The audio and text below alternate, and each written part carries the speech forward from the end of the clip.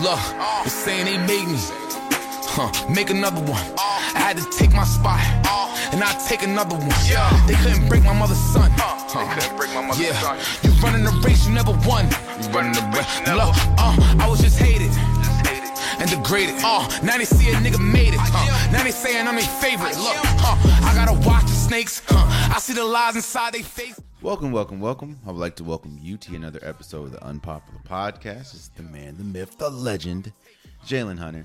And if you do me a favor, please subscribe to if you're listening. Please subscribe to if you're watching. It definitely means a lot to me.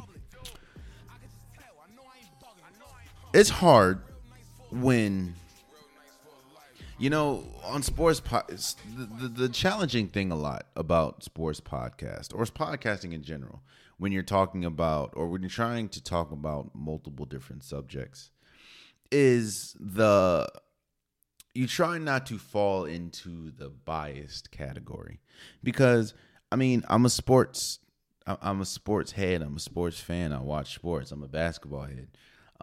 It's hard for anyone to not put their biases and anything on their opinions, because it's their opinions. Like, it's hard. I'm sure it's hard for Stephen A. Smith not to be biased about the New York Knicks. It has to be. He's so rooted in the New York Knicks. You see how he be going off and everything about the New York Knicks. It's hard for Magic Johnson to not be biased about the LA Lakers. You can say the truth about them, but it's hard not to be biased. And why did I start off with that, man? So we all know, everyone that listens to the podcast, everyone that knows me, knows that I am an avid, die-hard North Carolina fan. So, the joy I felt, beating Coach K in his last home game, then beating Coach K in the Final Four to make it to the national championship, I was elated. I was ecstatic. I was a fan, and it was fun. But with that being said, let's start. Let me start by saying congratulations to the Kansas Jayhawks for winning the national championship, beating North Carolina 72-69. Let me first dispel some things before I really get in depth with this game. Yes, North Carolina was dealing with injuries. Emmanuel Baycock, he left the end of the game, which I do think it affected the end of the game, but I don't think that affected the entire game. Puff Johnson got hit in the stomach and he was throwing up. Caleb Love twisted his ankle. It was a lot going on from an injury standpoint from North Carolina's side. However, I'm hearing a lot of people, or I'm looking at a lot of people and saying that injuries was the biggest reason that North Carolina lost the game. As a North Carolina fan, let me be the first to say injuries was not the reason that North Carolina lost this game. Let's talk about the first half first. North Carolina came out blazing. Well, actually, they came out struggling. I think it was like 7-0 before they even scored. And then, Brady Manning started going crazy. Emmanuel Baycock, they started, Kansas started getting into foul trouble early. And North Carolina built a 16-point lead. If you remember the Kansas-Miami game, you remember that I think Miami went into halftime with like a 6 or 7 point lead or something. And just like that, Kansas ate that lead up and destroyed them. So I know that Kansas had the ability. Like, I was excited watching the game. I'm going to talk about my personal feelings during this segment or how I felt about watching the game. I was confident that we were up. It was like 40-25. I was confident we were up at halftime, but I understood. I just saw Kansas erase a 6 to 7 point lead. Well, I know 15, 16 points is not 6 or 7, but I saw Kansas wipe out a 6-point lead in a span of two minutes. In fact, not only did they wipe out a 6-point lead, they were up by like 15 in like 3 minutes. So I knew how explosive Kansas can be. I mean, when you have Wilson, when you have McCormick, when you have Abaji, when you have Brown or Braun, however you say his last name, when you have Remy Martin coming off the bench, I knew they were good enough to score. And I knew North Carolina had to maintain their composure because there's a reason why Kansas is a number 1 seed. You know what I mean?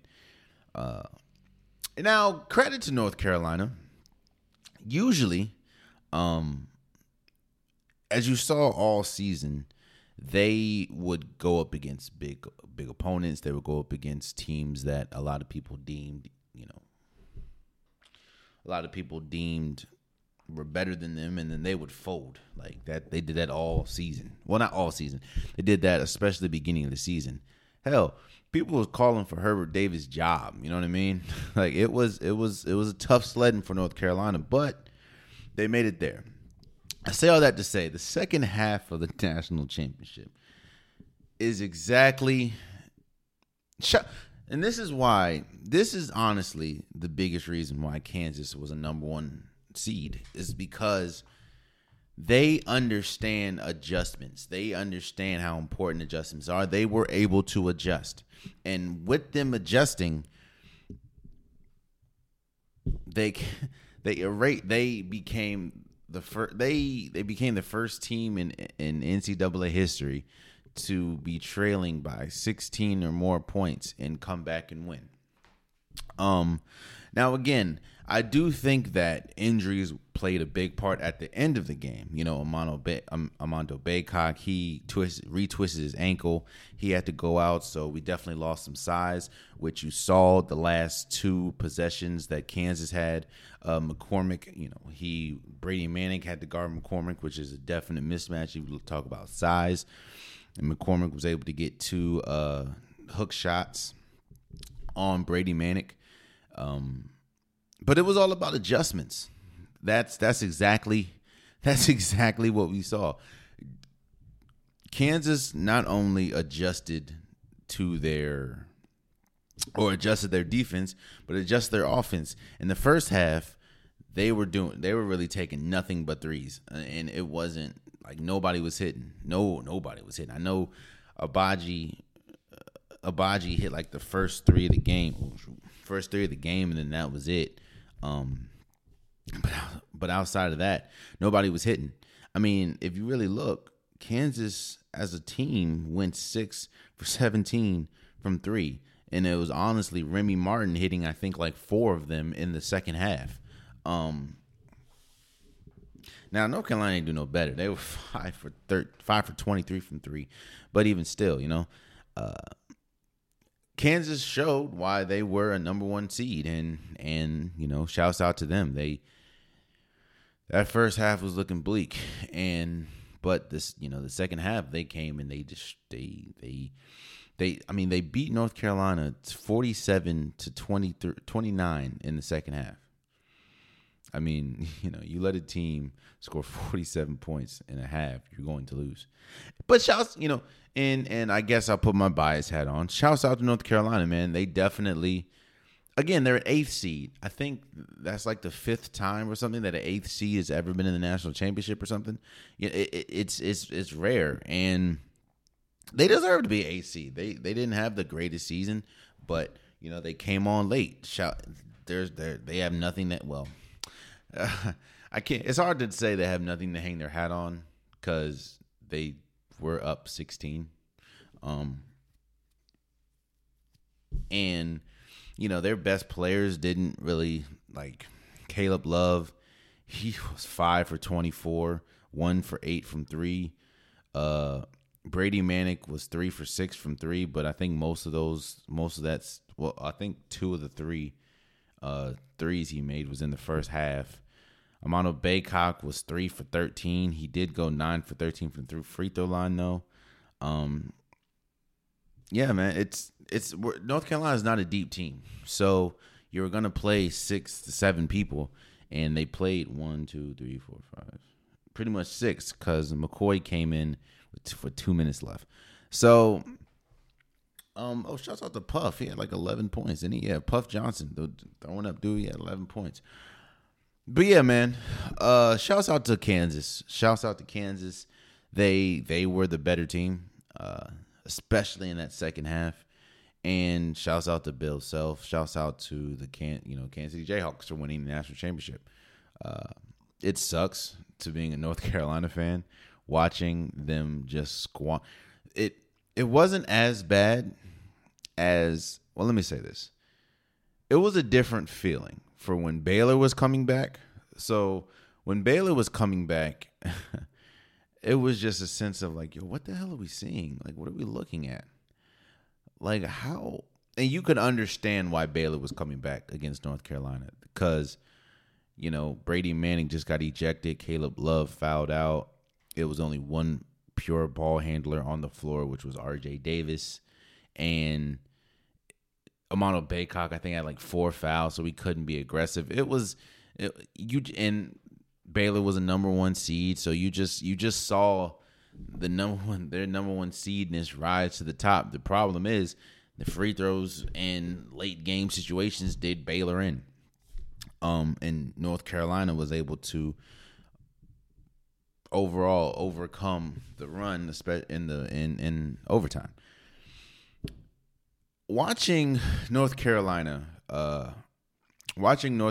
squander a 16-point lead, I say it felt different because you were looking at it, and you were seeing a team that was so discombobulated because of the adjustments that Kansas was making. Kansas was doing what they should. Kansas was doing what they should have done the first half, and that was utilize not only their strengths but exploit North Carolina's weaknesses, which were North Carolina has had a problem all season with fouls. I mean, Leaky Black getting 4 fouls was huge, especially for a team that is not deep. It was huge because you had to bring in now Puff Johnson. Puff Johnson played 18 minutes. I know that may not sound like a lot, but Puff Johnson did not wake up the national championship day expecting to play 18 minutes. But it's what it is. Shouts out to North Carolina. I think, I know Brady Manick, he's gone. His eligibility probably ran out. I know Caleb Love should declare for the draft. It was, shouts out to North Carolina. They had a hell of a season, man. They had a hell of a season. I don't know what Amano Baycock's gonna do. He's a junior. And shouts out to Kansas, man. I know Abaji, he's definitely gone. I know he's a senior, but he's gonna go to the draft. Probably McCormick's probably gonna go too. And he's a senior. And he's also along with Amano Baycock, he's a Virginia product. So shouts out to Kansas for winning the national championship. Shouts out for North Carolina for having a great season. I'm not one of those people where, you have nothing to hang your hat on, bro. You're playing for the national championship. Like, it sucks. Don't get me wrong. It sucks, especially as a fan. You want to see that. I want to see them win. But they did what they could do. So shouts out to North Carolina for make it to the national championship and having a pretty good season, especially if you look at how the season started to how it ended.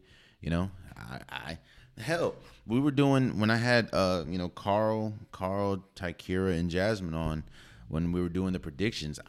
It was hard for me to pick North Carolina because to me they were a wild card team, and they made it all the way to the national championship. So shouts out to them, and shouts out again to Kansas. I'm not gonna let my fandom overshadow the fact that Kansas won the national championship by 3. So shouts out 72-69. And moving forward, man, we talk about adjustments. Shouts out to the South Carolina Gamecocks for beating the UConn Huskies in the women's national championship. They beat them 64-49.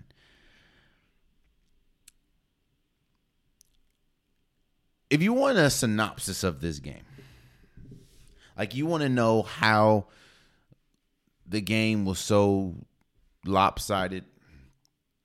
I will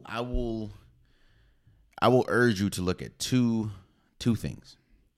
One, look at the rebounding disparity. So UConn as a whole, the entire team, had 24 rebounds.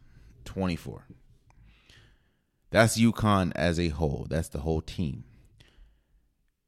South Carolina as a whole had 49. That's more than double UConn. That's one. Number two,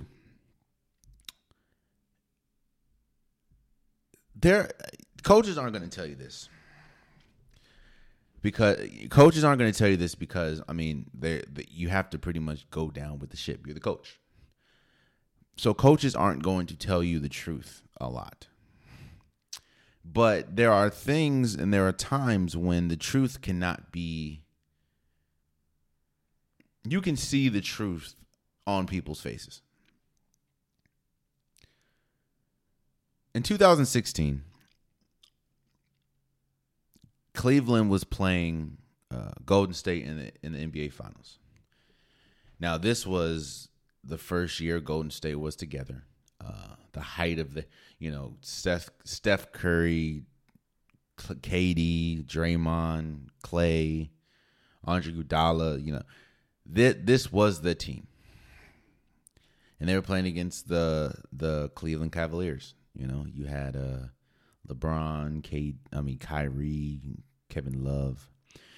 And it was very apparent that it doesn't matter what Cleveland did. You're not beating this Golden State team. The Golden State team was completely healthy. JaVale McGee was going crazy. You just weren't beating this team. Now, as a coach, you're not going to say that to your team. You're not going to say, yo, there's nothing that we can do, because you're not supposed to do that. But if you look at Ty Lue's face, every time Golden State hit a big shot, every time Golden State went on a 5-0, 6-0, 10-0 run, and you look at Tyronn Lue's face, or Ty Lue's face, and if you even listen to some of his post game and how relaxed he felt, or relaxed he came off as. You know why that is? Because he knew there's nothing that my team can do to win this series. Nothing. Yes, we have LeBron. Yes, we have Kyrie. Yes, we have Kevin Love.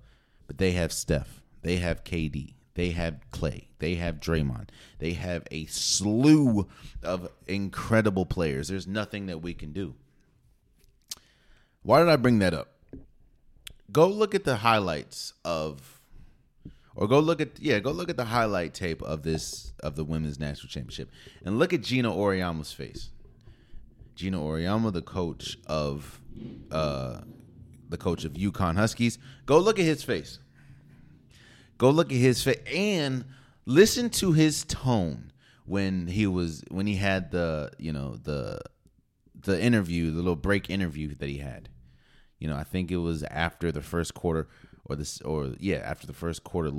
Listen to his tone and look at Gina Auriemma's face. He knew that there was nothing that UConn could do. They were outmatched. They were the lesser team. Now, yes, going into the national championship, UConn had a history of, Gina Auriemma had a history of being 11-0 in the national championship.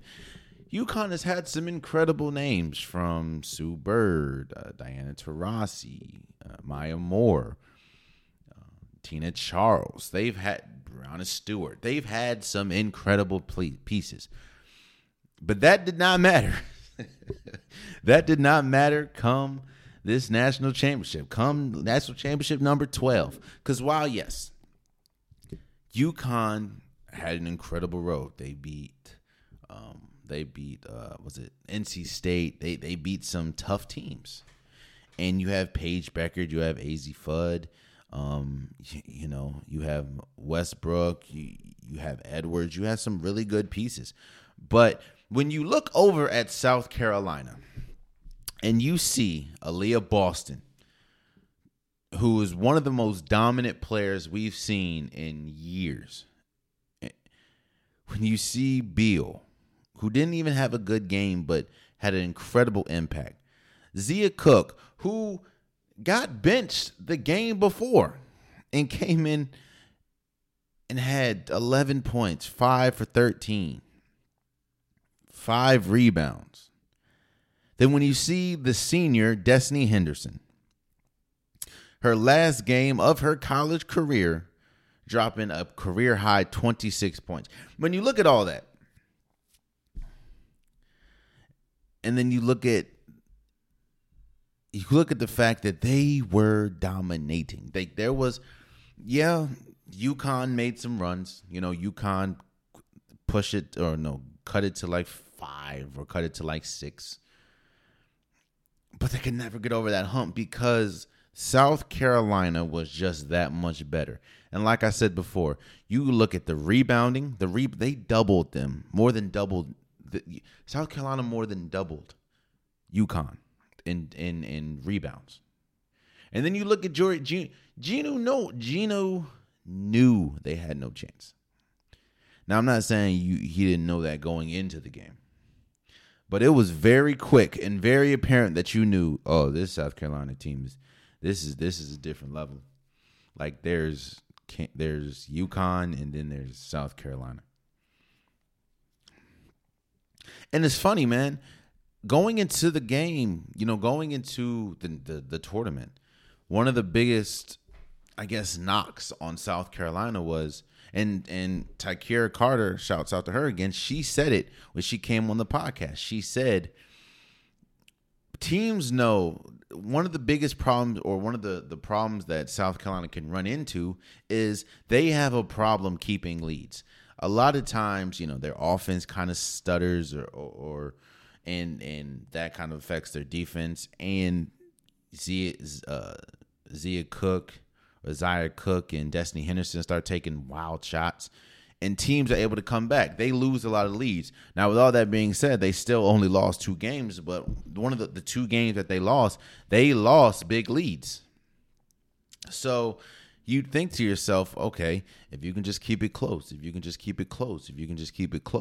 you have a chance against South Carolina. And like I said, UConn, they were down, 15, 16, and they were down 18 at one point, and, cut it all the way to 6, cut it all the way to 7.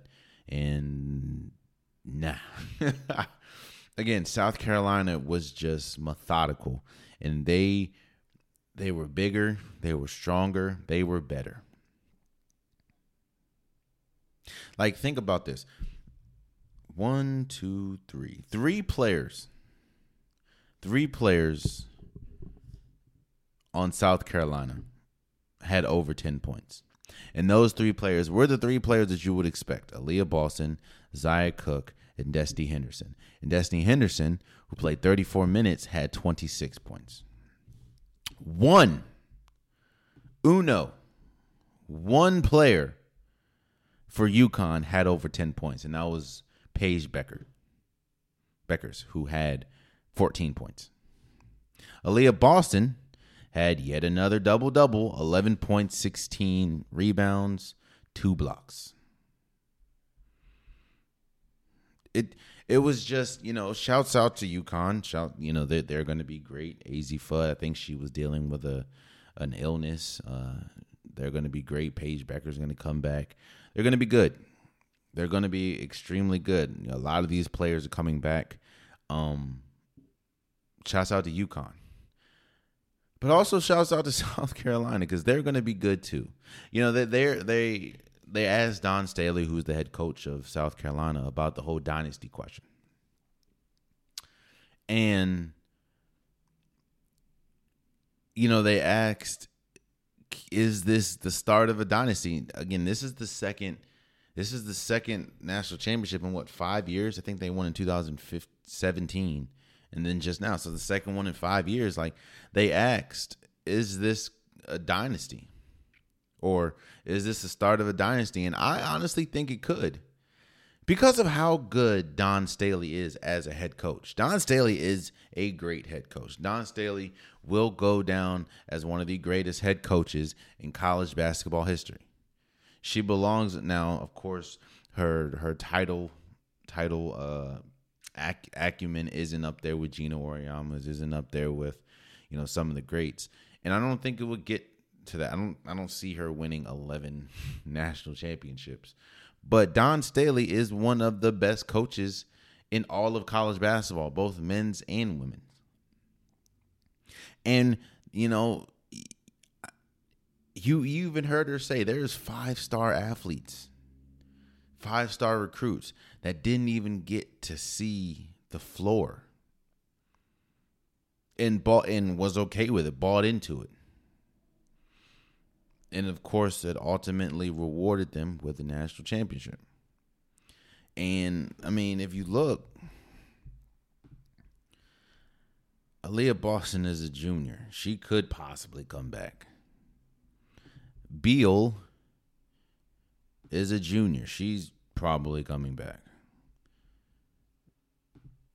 Zaya Cook is a junior. She could probably come back.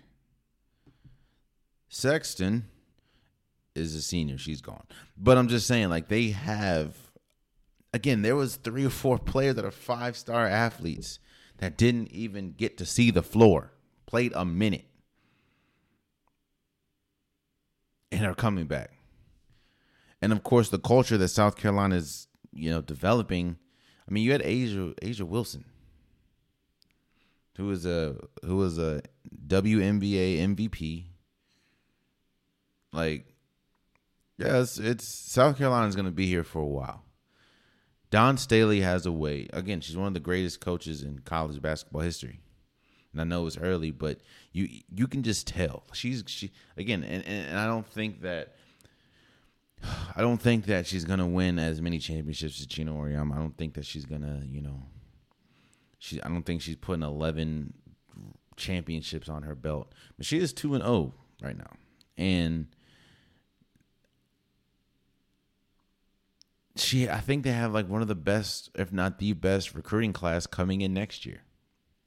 So, shouts out to South Carolina women. Shouts out to the UConn Huskies. And shouts out for college basketball. I think, especially women's college basketball. This was a great year for college basketball. On the men's side, I think this was the most parity that we've seen ever.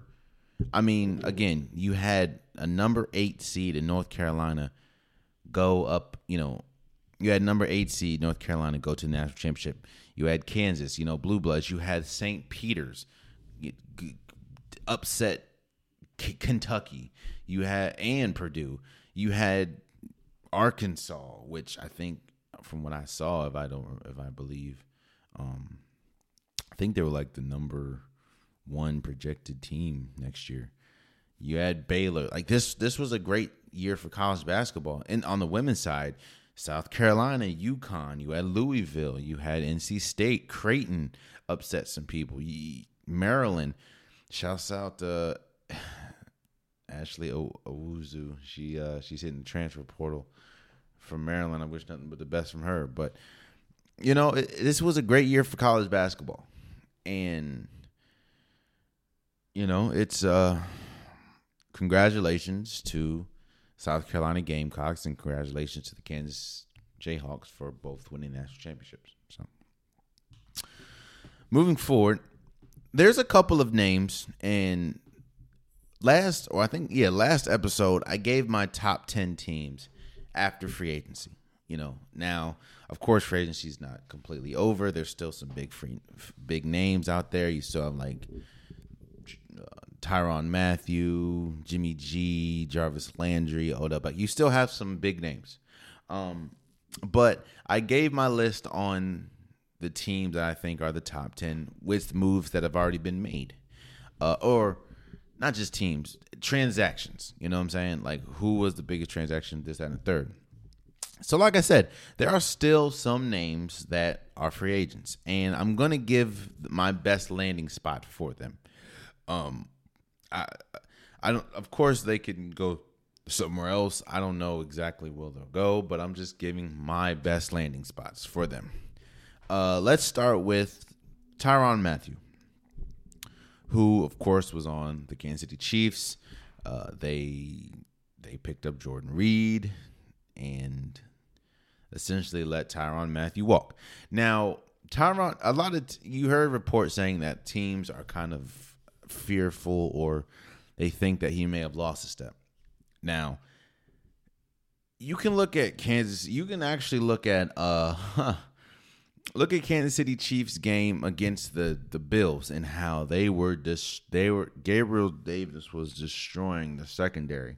You can look at that and say that was Tyrann Mathieu right there. Not because him being out, Tyrann Mathieu was huge. Was a huge piece for the Kansas City Chiefs, and I think that he's still a great player. So where's the best landing spot? In my opinion, he needs to go to a place where not only does he have free autonomy, meaning that he's able to make decisions and he's able to be a big cog, but I think he wants to go to a win now. So most of these players want to go to a win now situation.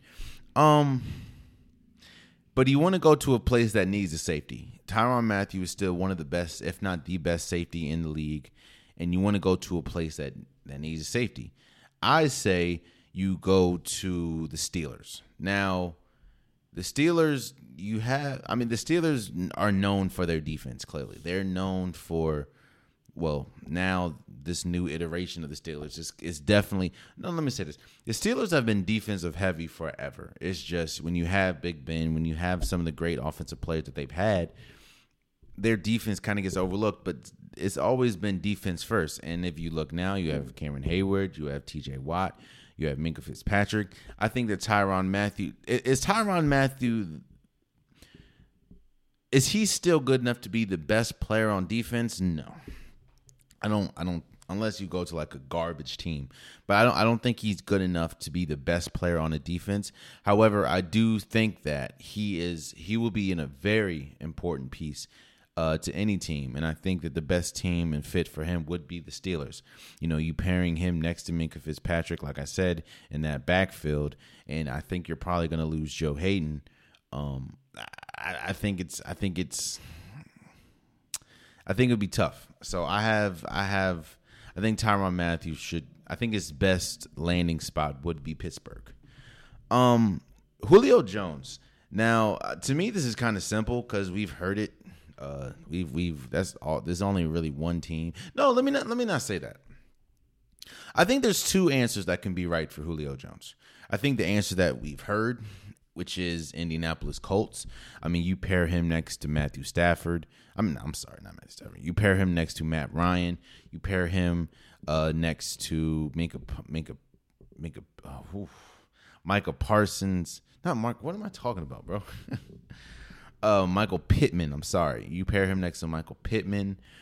That would be a good spot. However, I'm also looking at it in a sense of which team is in dire need of a wide receiver right now. And if you look in Green Bay lost their top two receivers, which was Devontae Adams, who was arguably the best wide receiver in the league, and Marquez Valdes-Scantling. You lose that. I think Julio Jones would be great and very important for Green Bay. Now, I don't know if they have the money to pay him, and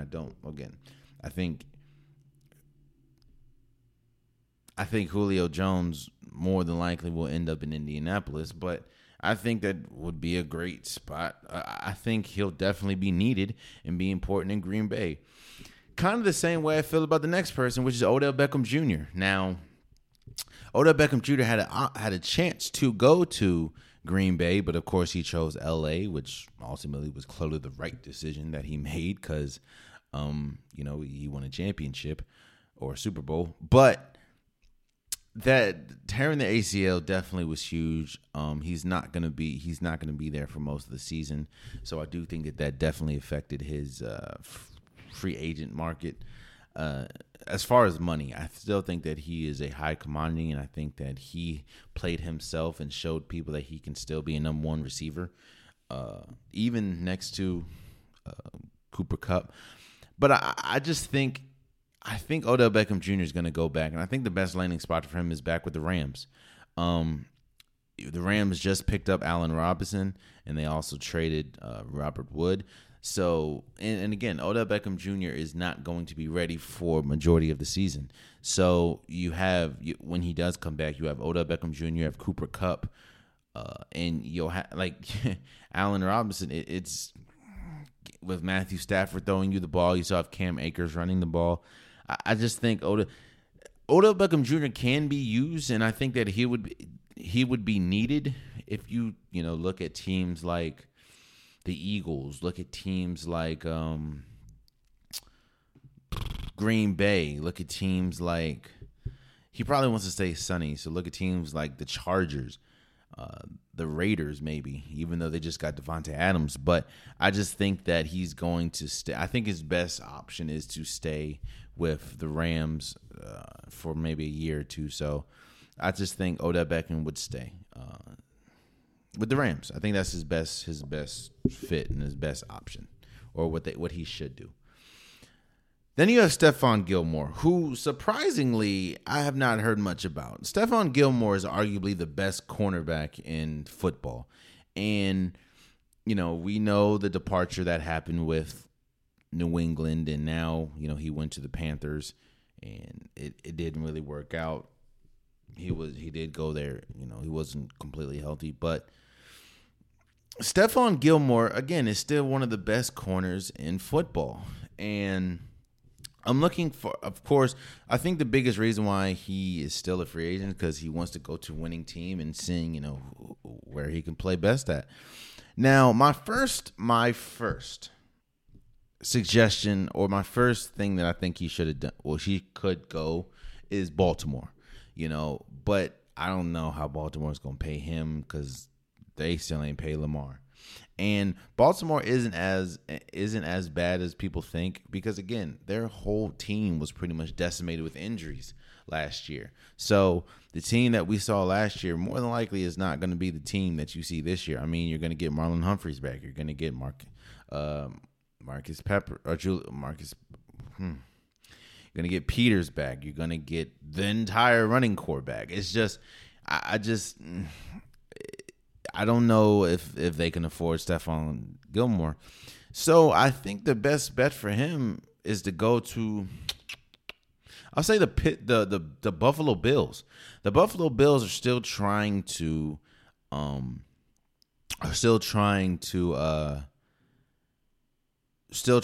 build that Super Bowl team. I mean, you have the pieces. They just got Von Miller on defense. I know they lost Lovey Wallace, but you can pair Stephon Gilmore on the opposite side of Tre'Davious White. Like, come on now.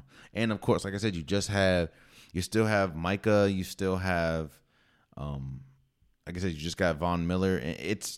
I think that would be perfect for him. He's aging, so he's not, the cornerback that he was definitely in Pittsburgh, but I do think that him being on the Buffalo Bills will definitely help. Jarvis Landry. So we know about him getting released from Cleveland, and then once Cleveland traded for Deshaun Watson, you're hearing rumblings about him coming back. I think that'll be. Jarvis Landry's not a number one receiver, so I think that his best bet is to go to a place that has a number one receiver, but also still needs a receiver. So, I think Jarvis Landry would be good with Oakland. Not Oakland, Vegas. I mean, you pair him. Think about it. They could have Devontae Adams, Jarvis Landry, Hunter Renfrow, and Darren Waller. More the merrier. You know what I mean? He could go back to Cleveland, of course, because Cleveland definitely would need him, even though they did just get Amari Cooper. But again, Amari Cooper's a number one. Jarvis is not a number one. I think it could fit. It's just, are you going to pay? I mean, you did just release him. Are you going to pay Jarvis what he wants? But I do think that going to Vegas would be good for Jarvis Landry. So I have him, Vegas. And Jimmy G. I guess this is where we'll end. And Jimmy G. That shoulder injury or shoulder surgery definitely hampered his value, and I think they might cut him because I don't think that they can start the season with Jimmy G on the roster, especially with, pretty much putting all their baskets in the tray. I mean, what's his name again? Oh, damn. I just don't think that they can. I don't think that they can. He's been on the trade block for a minute, honestly, even after a Super Bowl appearance. The question is, where can Jimmy G go and be effective? Where can Jimmy G go and you're gonna clearly have to trade him. Who can use a quarterback right now, man? Who's a desperate? Maybe the Houston Texans. Yeah. Because if you look, I thought Indianapolis Colts was an option. It's not anymore. Maybe the Atlanta Falcons. The Atlanta Falcons could be no, because they just got Marcus Mariota. Yeah, man. The market for Jimmy G is definitely, the market for quarterbacks is definitely dried up, unless that you're a top quarterback, which Jimmy G is not. Yeah, maybe Houston. But I don't know, because Houston's probably going to try to draft a quarterback or I don't know. That's hard. Where's Jimmy G go, man? I don't know. I think that they're going to probably try to trade him. Damn, I don't know, man. Which team needs a quarterback that didn't already just get a quarterback? Because again, the market was wide open for maybe Seattle. I mean,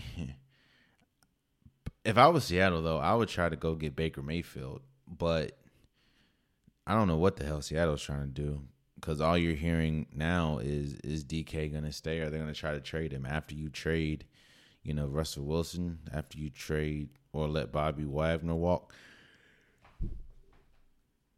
I don't know, man. I'm going to say maybe either Seattle or Houston. That's where I can see. Yeah,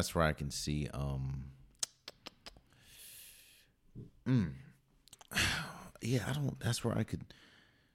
Maybe Detroit. No, because they have Carolina. No, because they're gonna probably draft a quarterback. I don't know. Like, I wrote down in my notes. I wrote down the Seattle Seahawks, but if I'm Seattle, why not try to go get Baker Mayfield? So I don't know, man. I do not know. Maybe Jimmy G is not a starting quarterback next year. Then in that case, like, why not go to maybe a Titans or a Colts, or I don't know. Jimmy G's a tough one. So, lastly, before we go, Magic Johnson was on First Take. This week, pretty much saying that the biggest reason. Okay, let me say, he was talking about DeMar DeRozan not being a Laker, and Russell Westbrook being a Laker, and mainly that is because LeBron James wanted Westbrook more than he wanted DeMar DeRozan.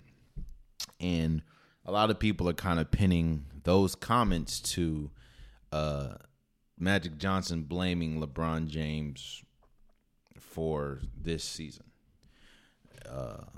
And then you heard Anthony Davis say, how different the season will look if everyone was healthy, if LeBron James didn't get hurt, if Anthony Davis didn't get hurt twice, if Kendrick Nunn didn't get hurt. Let me first address the Anthony Davis comment. I agree with Anthony Davis in the sense of the season will look drastically different if everyone was healthy.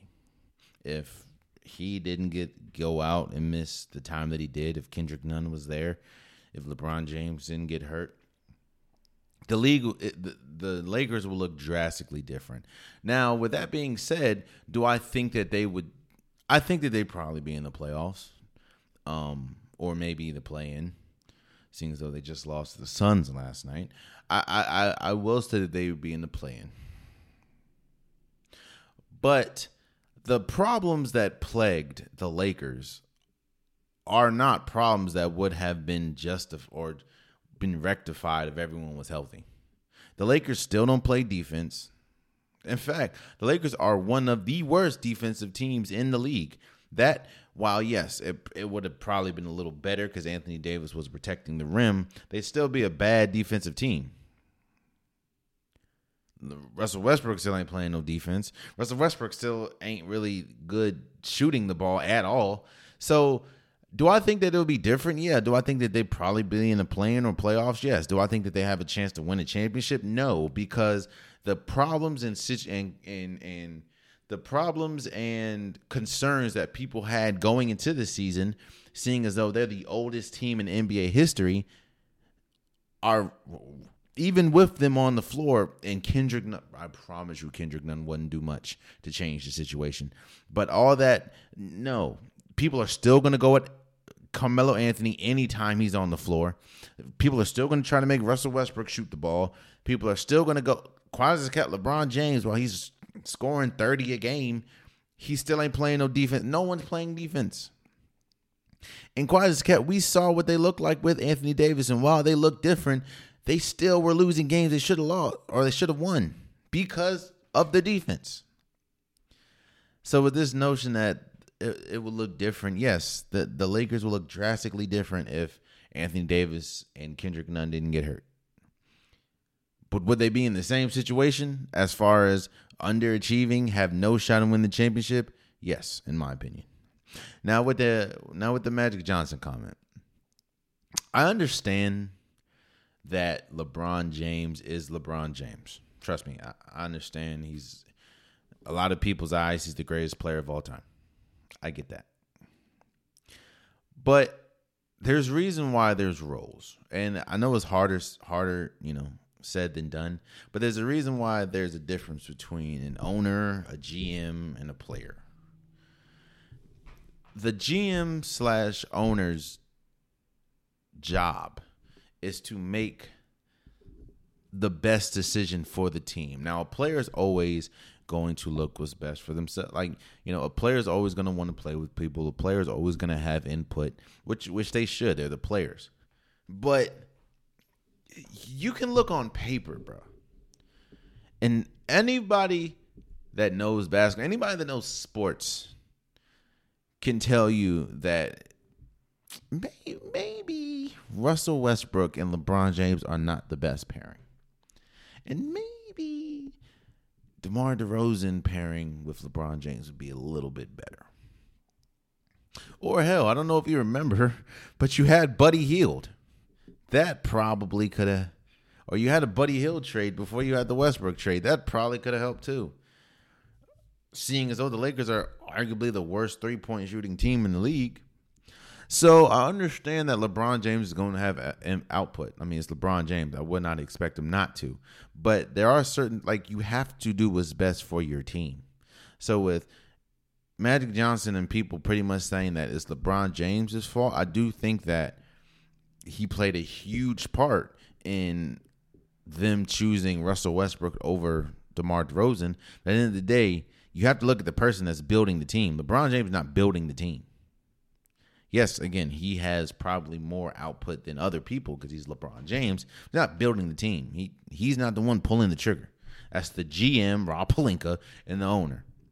So I don't think it's fair that you put the blame on LeBron. I do think that LeBron does deserve some criticism, but I don't think that you can put it on him.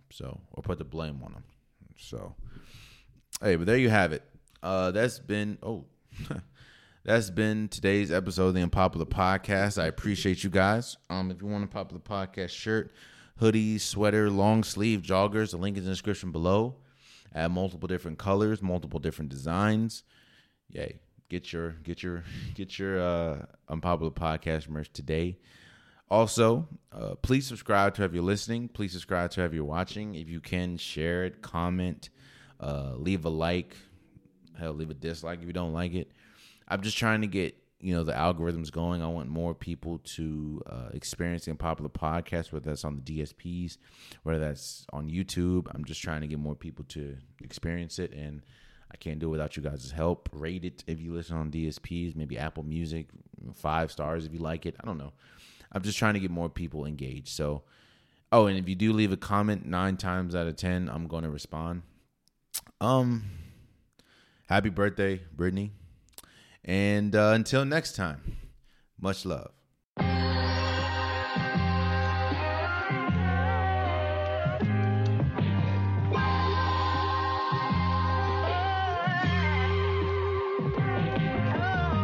Ain't no way, niggas still doubt me after this shit. Ain't no way, been here this long and still ain't rich. I done done my savings and my dreams like, ayy. Pull up on your bitch like, wait. Still talking sleep like, wait. Nigga on the road, might escape. Humble as a bitch, but not today. Ride through the 6 without the Drake, but got the Drake. Oh. Gotta take it slow. Fuck up on my way. Been 5 years. Still ain't took a break. I done did so much and still I paid my way. Good poker face, do that shit with grace. Ain't no way, ain't no way, ain't no way, ain't no way, ain't no way, ain't no way, ain't no way, ain't no way, ain't no way, ain't no way, ain't no way, ain't no way, ain't no way, ain't no way, ain't no way, ain't no way, ain't no way. I can't fake when bitches smiling in my face. Wanna take what I make. Too bad I do this shit with grace. Can't relate. Take a break and come back when it resonate. I raise the stakes. I put the fire to the flame. I put the hater shit to shame. Such a shame. They can't break a bitch with what they say. I wake up and I choose the money. They wake up and they choose the hate. Can't mimic the image. They don't know what to do. These bitches been itching for an issue. Couldn't fit in my shoes. So I got me some pumps. And I got me a pump. And I shot me a pump. Bitch, I pop in the trunk. Bitch, my trunk in the front. Pussy popping they jump. If I pull this chopper out when I shoot, bitch, better duck.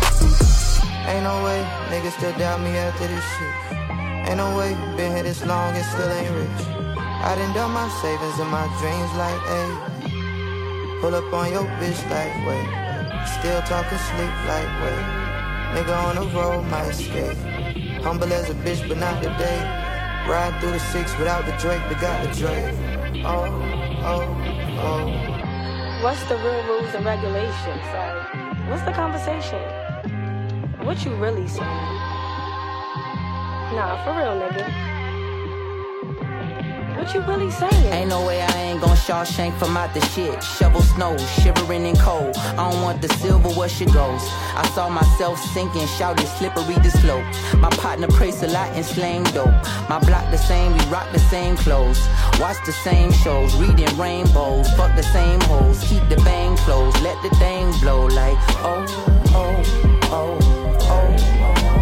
Ain't no way, it's the way I'm living out my final days. I feel like Jay, chakra flowing through me like a tidal wave. Rivals made to be a slave inside my suicidal page. Watch them Paris with a H, we ain't where the Eiffel State. Over the years, friends turn to enemies. Bullets curving left and right, sorta like parentheses. Viciously, I could turn your sympathies to symphonies, and I could send you up the same day you try to send for me. Niggas be getting famous off of infamy. Infiltrate the industry by using my life to write a hit. At first I used to fight the shit. Jigga Man made his first album at 26. I passed 25, I was 17 getting rich. Ain't no way I was gonna take what people sell me. Run the jewels cause I kill a mic on any LP. Train the mind, body and soul, you can't derail me. Trust between God and myself, they'll never fail me. Ain't no way, niggas still doubt me after this shit. Ain't no way, been here this long and still ain't rich. I done done my savings and my dreams like, ayy. Pull up on your bitch like, wait. Still talking sleep like, wait. Nigga on the road, might escape. Humble as a bitch, but not today. Ride through the 6 without the Drake, but got the Drake. Oh.